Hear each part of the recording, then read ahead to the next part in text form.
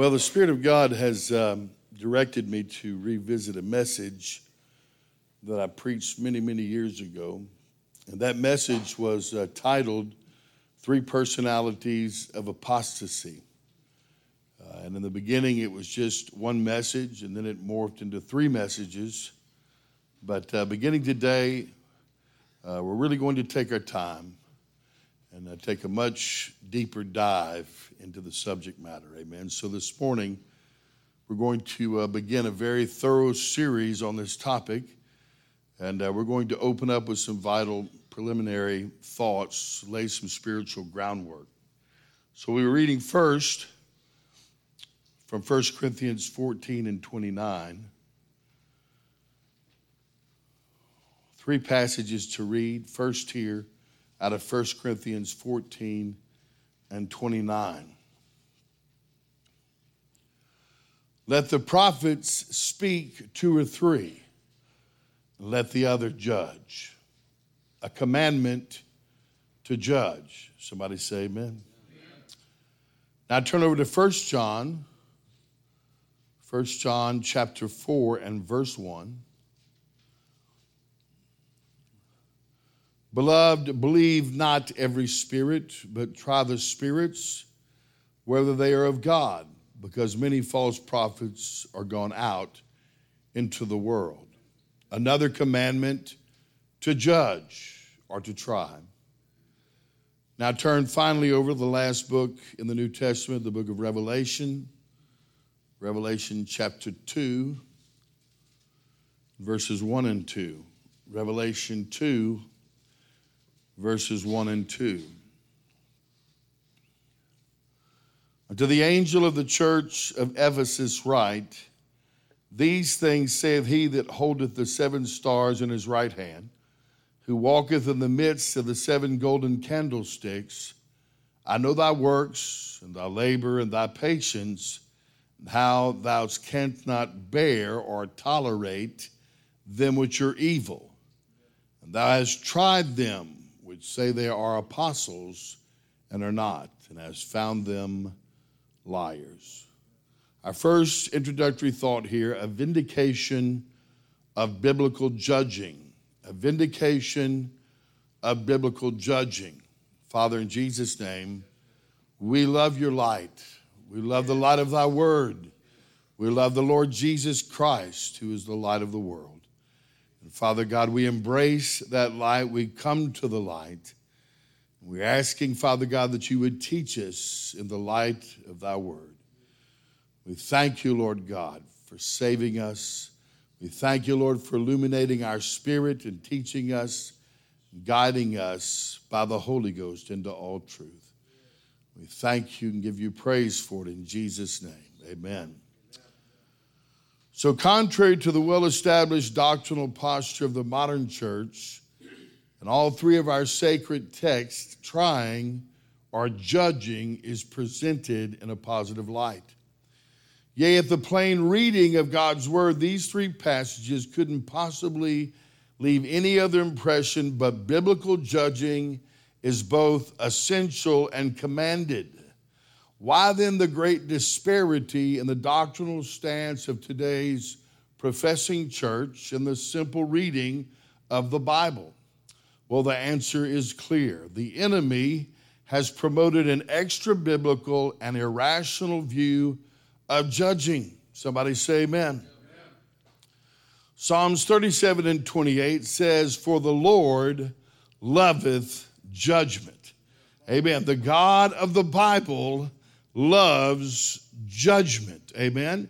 And that's not some obscure verse there. There are many verses that teach the exact same thing. Amen. So make no mistake, the God of the Bible loves and executes righteous judgment.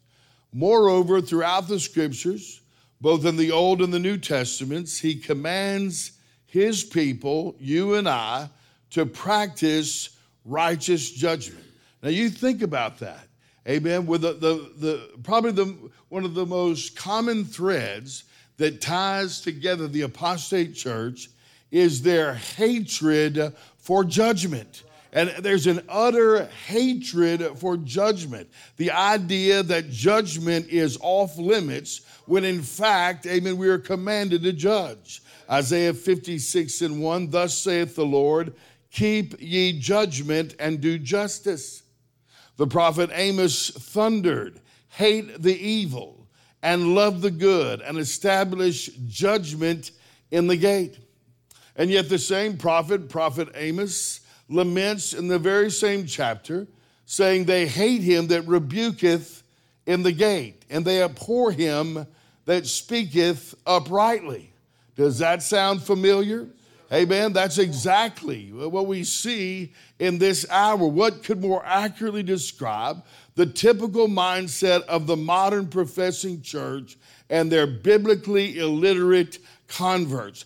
Anyone, listen to me, anyone that is opposed to judgment, righteous judgment, anyone who is against judging according to the scripture is at best an immature, babyish Christian and wrapped up in apostasy. I don't care if they've been saved 100 years. Anyone who'll speak out against judging according to the Bible is already in a spirit or under the influence of the spirit of Antichrist. This hating of him that rebuketh in the gate and abhorring of them that speaketh uprightly is epidemic, even in the so-called conservative churches. It's lamentable how little zeal, how little, holy passion there is in modern Christendom. But if you want to see what passion they do have, it's always demonstrated in this vicarious vehemence against all denouncing of sin and righteous judgment. You just go to a Bible study or get in, mix, elbows with professing Christians at work, etc., and so forth. And you begin to rebuke somebody, and immediately people will almost step in between you and the person you're rebuking. Now, brother, we need to love people. Amen. It's a total misunderstanding. Amen. A total misapplying and misinterpretation of the scripture. We're consistently told by the converts of New Babylon that the Bible teaches, thou shalt not judge, as if it's part of the Ten Commandments. Amen. And that judgment is unchristlike. After all, they say Jesus and the apostles never judged. Sadly, such statements reveal just how biblically illiterate the modern professing church actually is, and how leavened by humanistic sympathy for sin and rebellion. The entire spirit is demonic.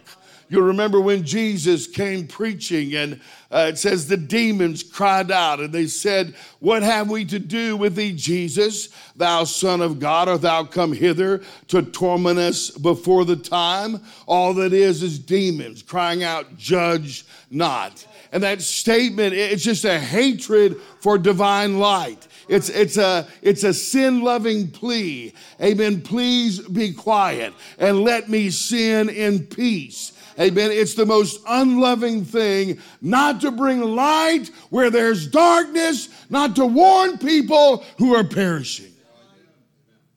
There's little doubt this attitude of don't judge is demonstrably sending our society to hell. Why is this? Too often, the modern church has withheld light from those in darkness, failing to be salt, failing to be the witness that God has called us to be. It's impossible to fulfill the Great Commission without telling sinners what a holy God thinks about their sin.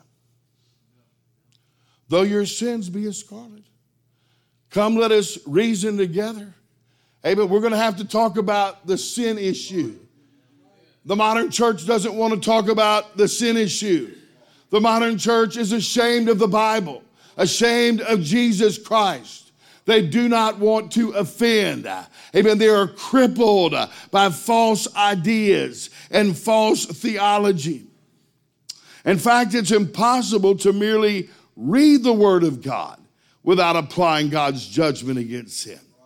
That's why all the wimpy religionists hate our banners.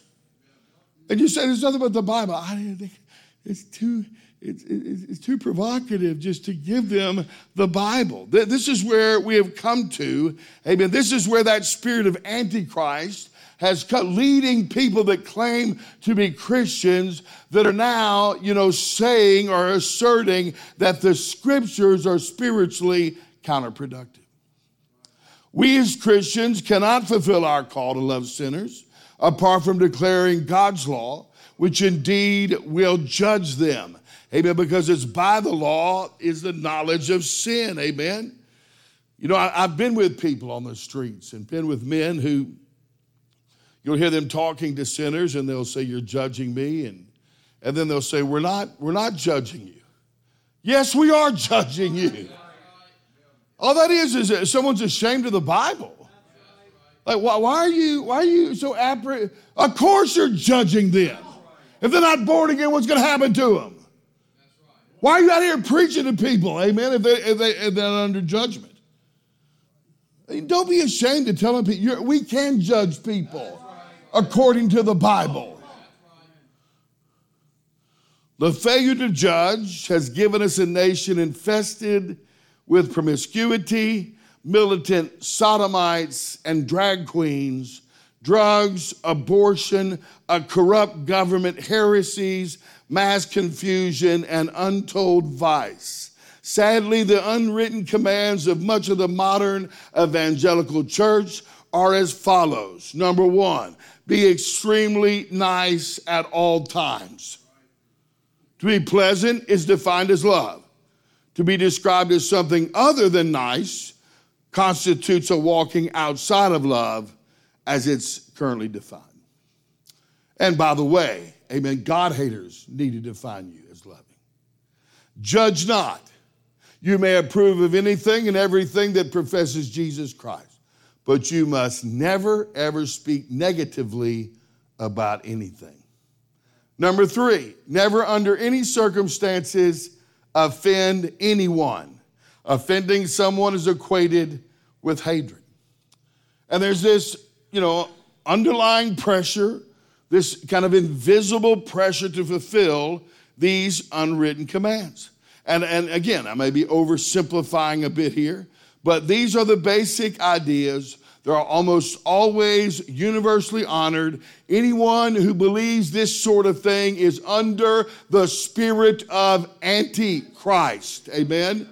Almost subconsciously, people believe that being nice constitutes biblical Christianity.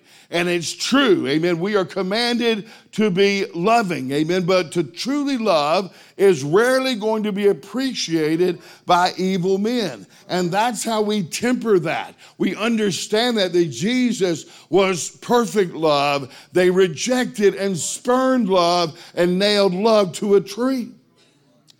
Jesus was not murdered because he was considered a nice God. We know that. We quote the scripture often to the sinners on campus. John 7:7, the world cannot hate you, but me it hateth, because I testify of it that the works thereof are evil.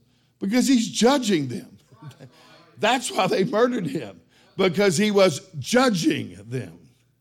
And may we understand true love gives people obviously what they need, not what they necessarily want. How has God's professing people, a people called to establish judgment in the gate, now utterly shun it without even blushing? Obviously, it all begins with one of Satan's most effective methods of spiritual subversion. Hath God said. He has cast his shadow on what the Bible actually teaches on judging by grossly perverting the scriptures and essentially nullifying sound biblical judgment by imposing a false interpretation of Matthew 7:1 on the rest of Scripture. Judge not that ye be not judged. And so, at least in this hour, I would say that Matthew 7:1 is the most misinterpreted, misunderstood, and twisted verse in the Bible. Amen. So I want to briefly just consider this passage, since it's, so often, misquoted, and it is certainly misunderstood. We're just going to read it basically in context. I'm going to read Matthew 7, 1 through 6. Then we'll skip down to verses 13 through 16. Judge not that ye be not judged. For with what judgment ye judge, ye shall be judged. And with what measure ye mete, it shall be measured to you again. Why beholdest thou the mote that is in thy brother's eye, but consider not the beam that is in thine own eye? Or how wilt thou say to thy brother, let me pull out the mote out of thine eye, and behold, a beam is in thine own eye? Thou hypocrite, first cast out the beam out of thine own eye, and then shalt thou see clearly to cast out the mote out of thy brother's eye. Give not that which is holy unto dogs, neither cast ye your pearls before swine. Now, Jesus has, made applications to hypocrites, to dogs and swine. Fairly judgmental.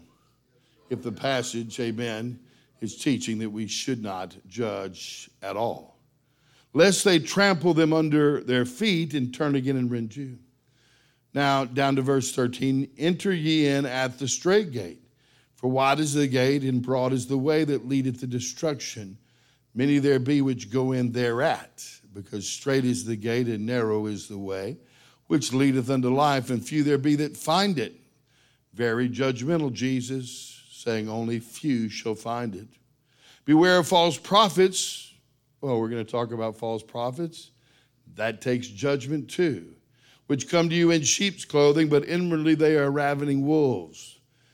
Ye shall know them by their fruits. Do men gather grapes of thorns or figs of thistles? Amen. The statement, ye shall know them by their fruits, is basically teaching us to judge, amen, by men's actions or behavior.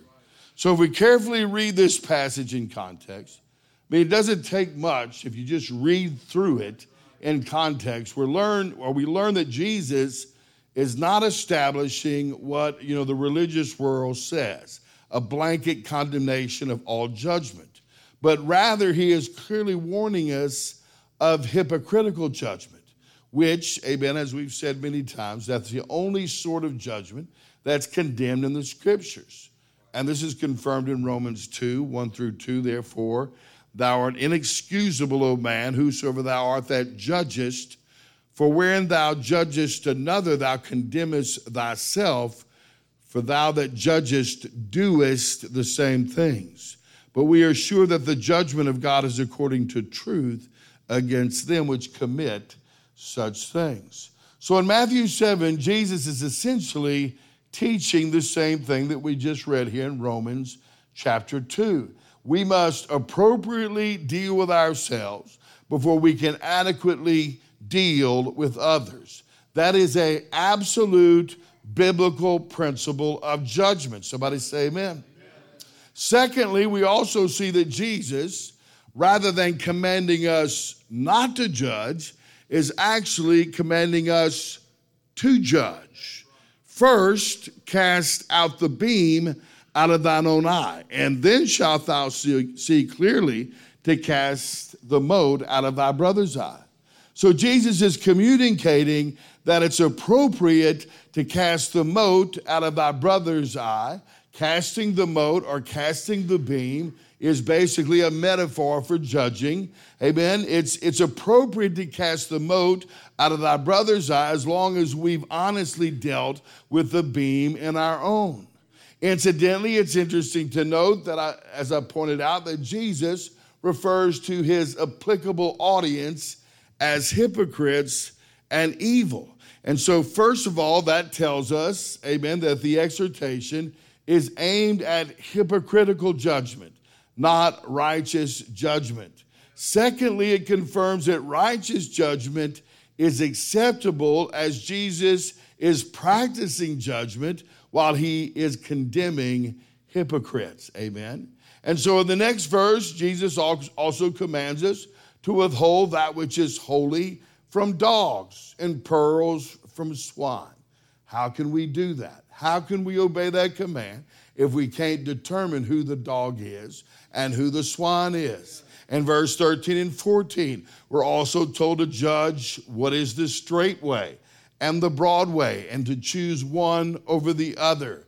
That demands judgment. In verse 15, Jesus warns us of false prophets and tells us how they can be identified.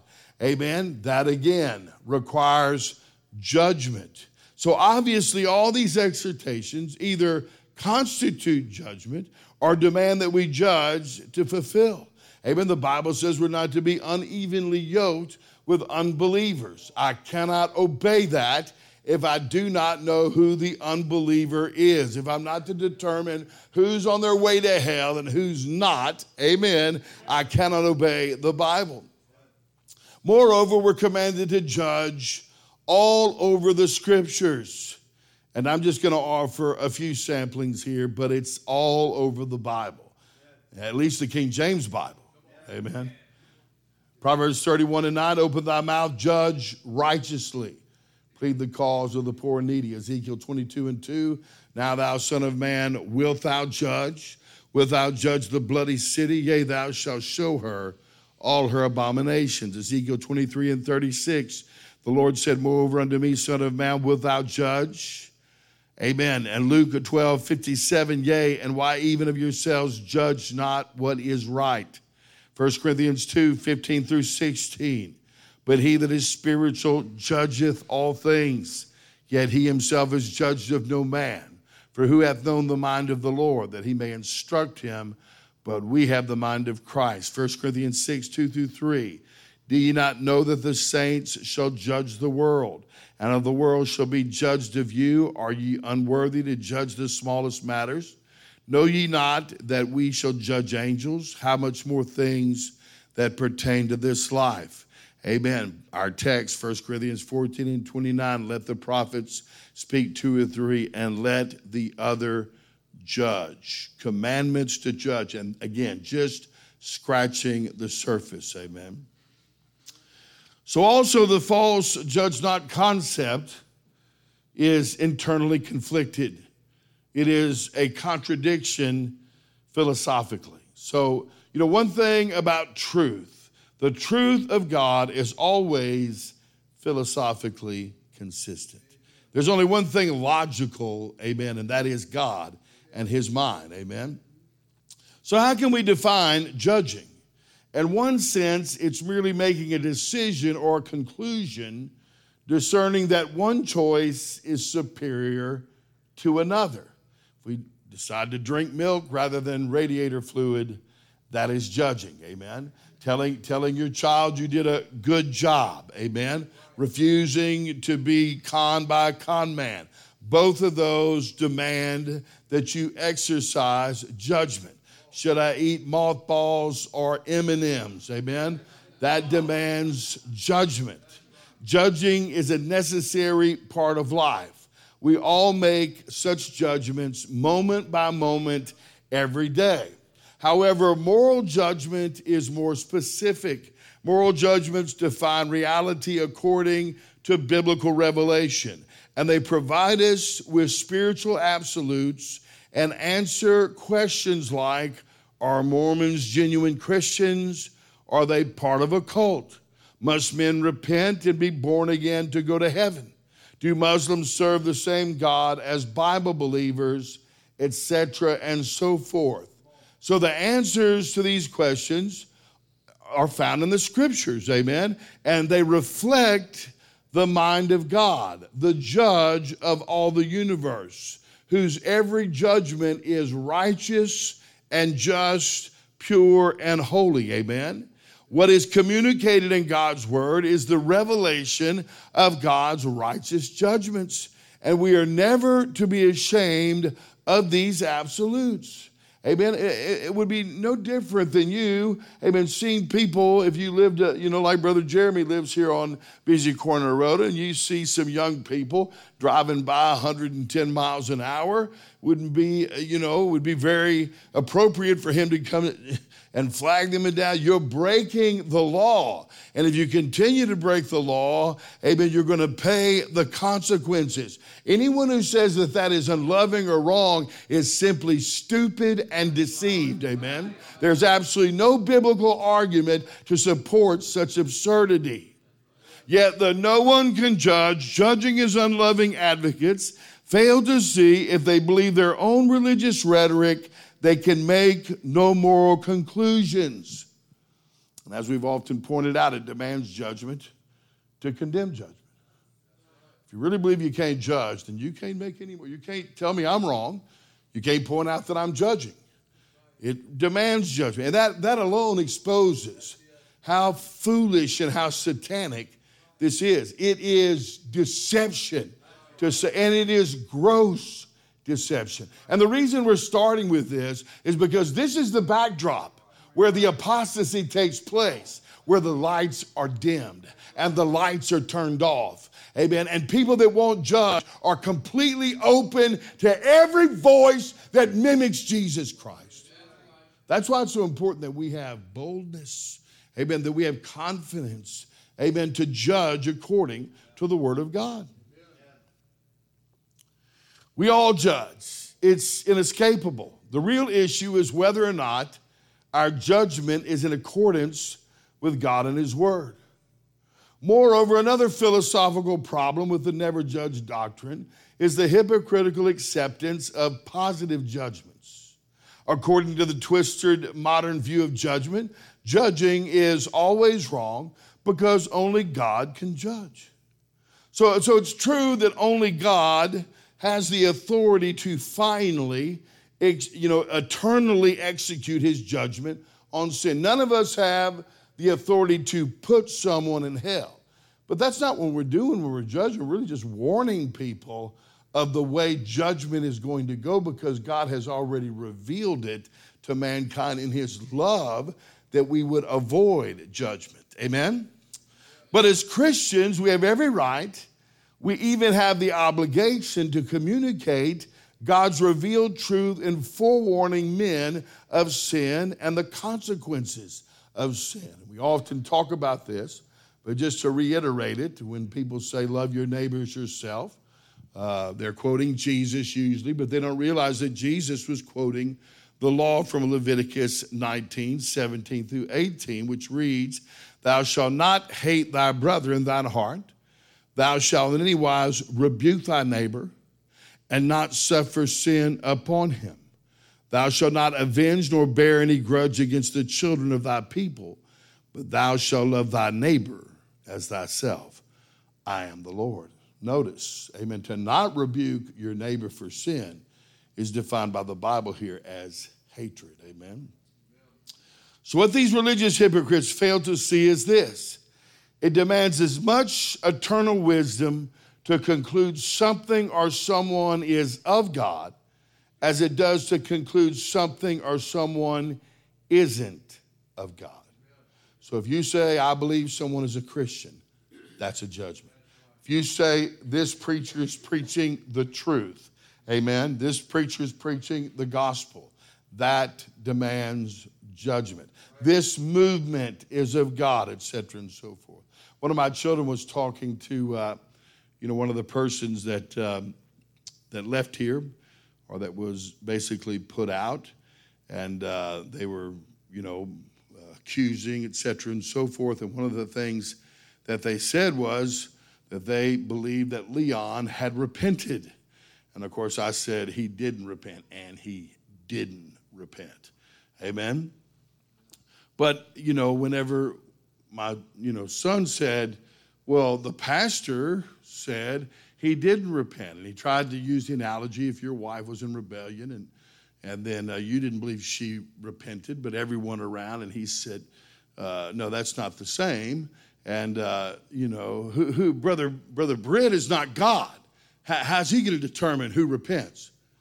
But he fails to see he's determining that he had repented. You see, this is how deception works. It makes you stupid. See, if you're saying I can't determine as the authority that he repented, then you can't determine that he did repent. If the modern perverted view of judging is right, we can make no judgments at all, which is both philosophically impossible and disobedient to the scriptures. In John's gospel, Jesus exhorted, judge not according to appearance, but judge righteous judgment. And what you find is people that are against judgment, they tend to judge, but according to appearance. We're to judge according to the mind of God, according to the Bible. In fact, in many cases, failure to judge is not only unloving, but it is sinful.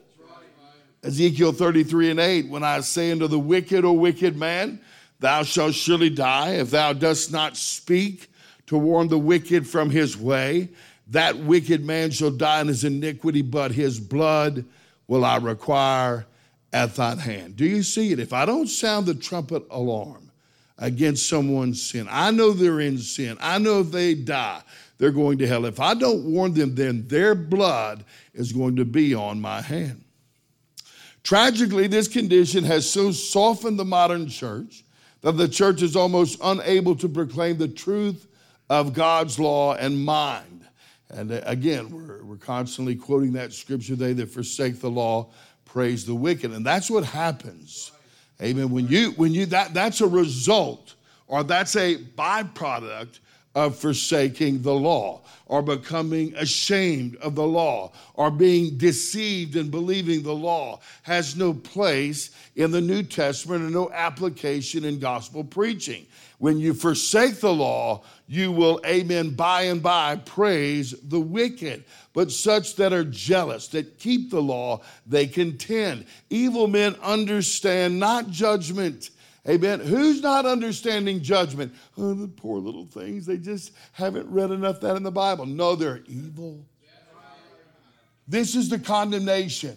When someone just is opposed to judgment, they're evil. They're evil. Sadly, it emasculates those who would be a bright and a shining light in the midst of a crooked and perverse generation. The very thing that the world needs. The very thing that, believers need. There has to be judgment. You turn the light off, nobody can see straight. True faith demands a scriptural confirmation. This is a little bit different angle here, but I want to make sure I cover this. Matthew 24:23 through 24. Then if any man shall say unto you, Lo, here is Christ, or there, believe it not. For there shall arise false Christs and false prophets, and shall show great signs and wonders, insomuch that if it were possible, they shall deceive the very elect. So here in Matthew 24, Jesus outlining the spiritual atmosphere before he returns. In essence, he forewarns us that false prophets using extra biblical means, something other than the Bible, anything other than the Bible, signs and wonders, amen, and by that means will promote false ideas, false Christs, and false movements. So signs and wonders could be reports, of false miracles, but they also could be reports, positive reports of people being blessed, hundreds of people getting born again, thousands have been swept into the kingdom, people have been filled with the Holy Ghost. Amen. They've been meeting every day that's a sign and wonder. They've been meeting every day continuously for 3 weeks.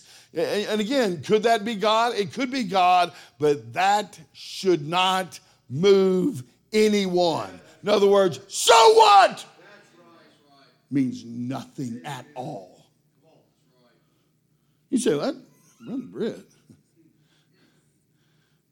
What did Jesus say? He clearly and unequivocally commands us, don't believe it. So I'm just obeying the Bible. shouldn't believe things like that. You hear a report of that? You may not make an absolute judgment until you have all the facts. But don't you believe it. Don't you be moved by sentiment or emotion or something other than God's word. Because that ain't faith. That's unbelief. Proverbs 14 and 15, the simple believeth every word, but the prudent man looketh well to his going. This is also consistent, amen, with the command found in our text, 1 John 4 and 1. These are commands to believe not. You understand? The Bible tells you, don't you believe it? Beloved, believe not every spirit, but try the spirits whether they're of God, because many false prophets are gone out into the world. You should never believe anything from anyone, anytime, unless it's biblically confirmed. And that's a hard thing to discipline. That runs contrary to the flesh. It runs contrary to the natural man. You meet someone, they seem not. That doesn't mean you're suspicious or you're fault finding. Do you understand? It just means I don't care what this brother looks like. I don't care what it seems like he's very, I don't care what this church, this ministry, this movement, whatever it is, I refuse to believe it's God until it's confirmed by the Bible. Again, God's Spirit, by God's word, commands us to believe not. In Revelations 2 and 2, notice how the Lord Jesus commends the local church at Ephesus for exercising sound judgment. Unto the angel of the church of Ephesus write, these things saith he that holdeth the 7 stars in his right hand, who walketh in the midst of the 7 golden candlesticks. I know thy works, and thy labor, and thy patience, and how thou canst not bear them which are evil. That is unloving. That ain't what he said. And thou hast tried them, judged them, which say they're apostles. See, the modern church, if you just say you love Jesus, then they say you love Jesus. They believe anything and everything. All you have to do is tell them what they want to hear. Just quote a Bible verse and they believe it. But that's not what this church did. They said they were apostles, said we're going to find out whether you are or not. And we found out you were lying. They put them on trial. It's important to note both 1 John 4 and 1 and Revelations 2 and 2 use the verb try. Try the spirits, whether they're of God. Try them which say they're apostles and are not. Incidentally, that word try literally means to put on trial, to see whether a thing is genuine or not. To examine, to test, to prove, to discern, to deem worthy or not. You should not believe anything that you haven't put on trial. Amen? And the jury comes back with a sound verdict. You're to believe nothing. You know, if the DA indicts a man here at Amite County of murder, he's not going to just simply call in the accused and sit him down and say, did you murder your wife? Oh, no, I'd never do that. And say, he's innocent. That's not what he's going to do. He's going to arrange and organize a very thorough investigation. He's going to do some digging. He's even going to get down to the DNA, amen, in the case. He's going to seek to uncover every fact. He is going to probe until he finds out exactly what happened, amen. Those who refuse to try the spirits, they are disobeying God. And they facilitate falsehood and hypocrisy. And God forbid the cowardly, yellow-backed preacher that won't teach people to judge. For great shall be his judgment on the day of judgment. Jeremiah 5 and 31, the prophets prophesy falsely, and the priests bear rule by their means. My people love to have it so. And what will ye do in the end thereof? In other words, when the pulpit's false Amen. When the ecclesiastical rule refuses light among God's people, there's very little that can be done unless that is reversed. Amen. You know, on Facebook, whenever this Osbury movement or revival, when that began to, people started posting about it. And over again, I was reading these long threads where people, there are people that were genuinely asking biblical questions. And I don't know how many people I saw saying, they're accusing everyone of unbelief because they were questioning whether this was God. Why don't you just believe it? As if scolding people that they're guilty of unbelief, amen? When the fact is, amen, it's unbelief to believe something without confirming it by the Bible. You see how they turned everything on its head? And so it is, true faith cultivates a healthy spiritual skepticism which dogmatically refuses to approve of anything it cannot scripturally verify. You hear that? Take heed, Jesus said, that ye be not deceived. For many shall come in my name, saying, I am Christ.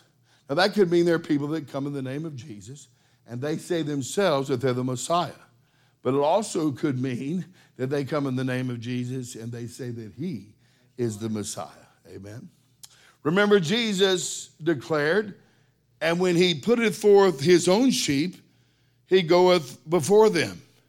And the sheep follow him, for they know his voice. And a stranger will they not follow. There's all sorts of conditions that are communicated. In fact, the once saved always saved people will cite John 10, no man shall pluck me out of your hand. But they don't see all these conditions, amen, that are communicated here.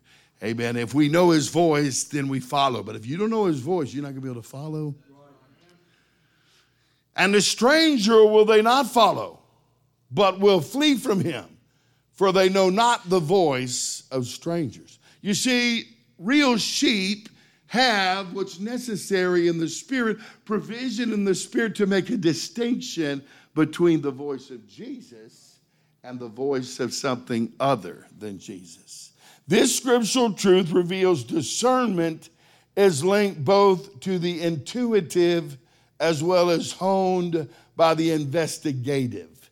Amen. I hope you understand what I'm saying there. In other words, if you really know Jesus, amen, then that you have the genuine. And when a counterfeit comes along, amen, it's probably one of the greatest ways you discern, just like bank tellers, amen, they give them a real $100 bill, and they study that real $100 bill so there can be a comparison, amen, with the counterfeit. So that is intuitive. You must have both of these things. But also, amen, there is the investigative.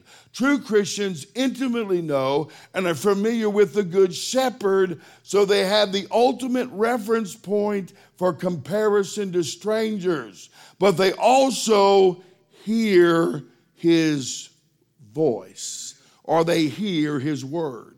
That isn't, I heard Jesus speaking from the other side of the room. No, when the Bible says they hear his voice, that means they obey what they hear. They follow him. Meaning they try the spirits. They prove all things. They refuse to open themselves up without testing every voice. Now you listen to me.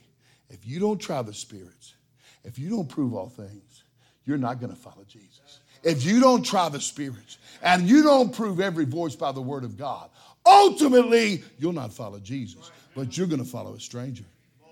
That's the condition.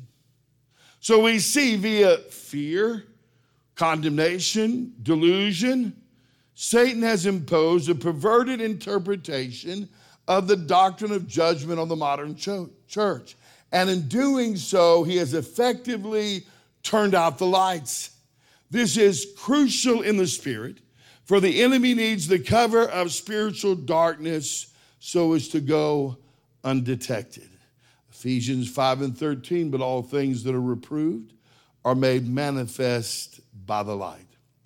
Don't reprove people. That's unloving. All that is someone saying, turn off the spiritual light. For whatsoever doth make manifest is light. And so it is, having the modern church refusing to employ biblical judgment, a backdrop of great darkness facilitates the great falling away. And that point there is really the basic or the foundation here that I want to communicate as we move into this, study of apostasy. The lights have to be dimmed. The lights have to be turned back. Amen. And if you refuse to have the light turned off, friend, you're going to be able to see. But if you let that spirit of Antichrist intimidate you or delude you into believing you're not to judge, then you're going to dim the light. That doesn't guarantee absolutely you can't be deceived. Amen. But if you're in the dark, then you will be deceived ultimately. Seeing the scriptures command us to faithfully practice biblical judgment. If we refuse to do so, we are in rebellion. It's rebellion not to judge.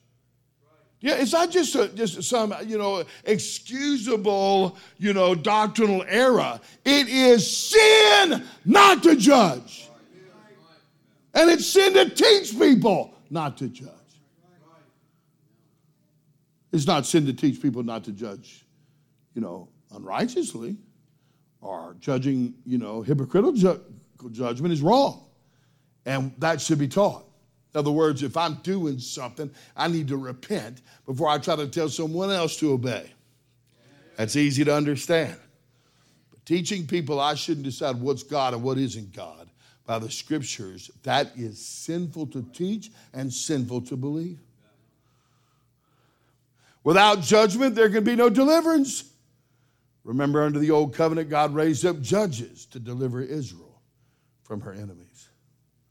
Without judgment, there can be no revival. As we know, true revival demands a renewed conformity to biblical morality. However, it also means a reclamation of divine truth that has been lost. And that's one of the marks of revival. Go all the way back, whether it to be, of course, Pentecost, amen, the beginning, and all the truth was exalted. Amen. And out of that revival came the apostles, being inspired to write the epistles and set forth New Testament doctrine or apostolic doctrine. Amen. And then you go back and look into all the valid revivals over history, whether it's been the Reformation, which restored, first of all, the authority of Scripture. The authority of Scripture, but also the solas, etc., and so forth. Into the holiness revivals in Azusa Street, which restored the gifts, etc., and so forth. So those truths which have been lost, amen, have to be reclaimed by the real church. And this is a lost truth. It has great consequences as well. Remove not the ancient landmark, which our fathers have said. Isaiah 58:12, speaking of those, amen, who truly are believing, fasting, amen, a life that is seeking to please God, amen, and trusting, interceding on the behalf of the body. And they shall be, if thee shall build the old waste places, thou shalt raise up the foundations of many generations, thou shalt be called the repairer of the breach, the restorer of paths to dwell in. Amen. That's why we're teaching this. Amen. So first of all, you can be established in this, that you're not questioning. I was just on the phone with a brother who's a pastor last week who, and he wants to do right. He's got a right spirit and a right heart, and but he gets so discouraged because of all the opposition. I'm judging, maybe I'm too harsh. He's just teaching the Bible. Amen. But all the resistance caused him to question, etc., and so forth. You've got to pray through to a place, amen, where you are established in these things. Where there's courage, boldness to practice the Bible without apprehension or fear. So for us, may we never forget the exhortation to judge righteously according to the Word of God. Prove all things. Hold fast that which is good. May we be wise to try everything, to judge all things, to be very careful not to become vulnerable to the corrupted and leavened. Amen. When we're hearing preaching, when we're subjecting ourselves to any sort of ministry, Proverbs 23, 1 through 2 says, when thou sittest to eat with a ruler, consider diligently what is before thee, and put a knife to thy throat, if thou be a man given to appetite. I believe, amen, there is a natural application here, but there's also a spiritual application. And that knife is the sword of the Word of God. You sit down to hear preaching, amen, you listen to the debate, whatever it may be, you better be careful what you're listening to. You better put that filter of the sword right here. I'm going to regurgitate and spit up everything that ain't God. And I don't believe in that, that old religious idea, to eat the fish and spit out the bones. If it's got a lot of bones in it, you ought not listen to it. Amen? We listen, subject yourself to things that are pure and holy. I don't have anything I could learn from these God-hating heretics. Amen? Praise God. So this is the first introductory thought. Like I said, we're going to take our time. We're going to deal with this very thoroughly, but this is one of those first things. Amen. And next week, or Wednesday night, we're going to deal with another Jesus, another gospel, or another spirit and another gospel. Amen. Let's stand. Praise God. Hallelujah. Lift your hands and love him here this morning. Teach us, Lord, to walk in the light, to not be ashamed of the light. Know that is the condemnation that light has come in the world. Men prefer darkness rather than light because their deeds are evil. Father, I pray that we would draw ourselves into the light. We would love the light. We would love judgment. We would establish judgment in the gate as you've commanded. Give us wisdom. I pray, Father, indeed we would have a redemptive spirit, that we would not just strain at gnats and swallow camels, but we would practice righteous judgment. That we would not believe those things, Father, that are told to us without scriptural confirmation. We ask it in the name of Jesus. Everyone say amen. Praise God. Give him a hand clap of praise. Amen. God bless you. We'll be coming back tonight, 6 o'clock, to seek the Lord. Amen. Come ready to pray. Again, Tuesday, planning on preaching at LSU, 10:30 a.m. in the morning, meeting there to pray at the flagpole.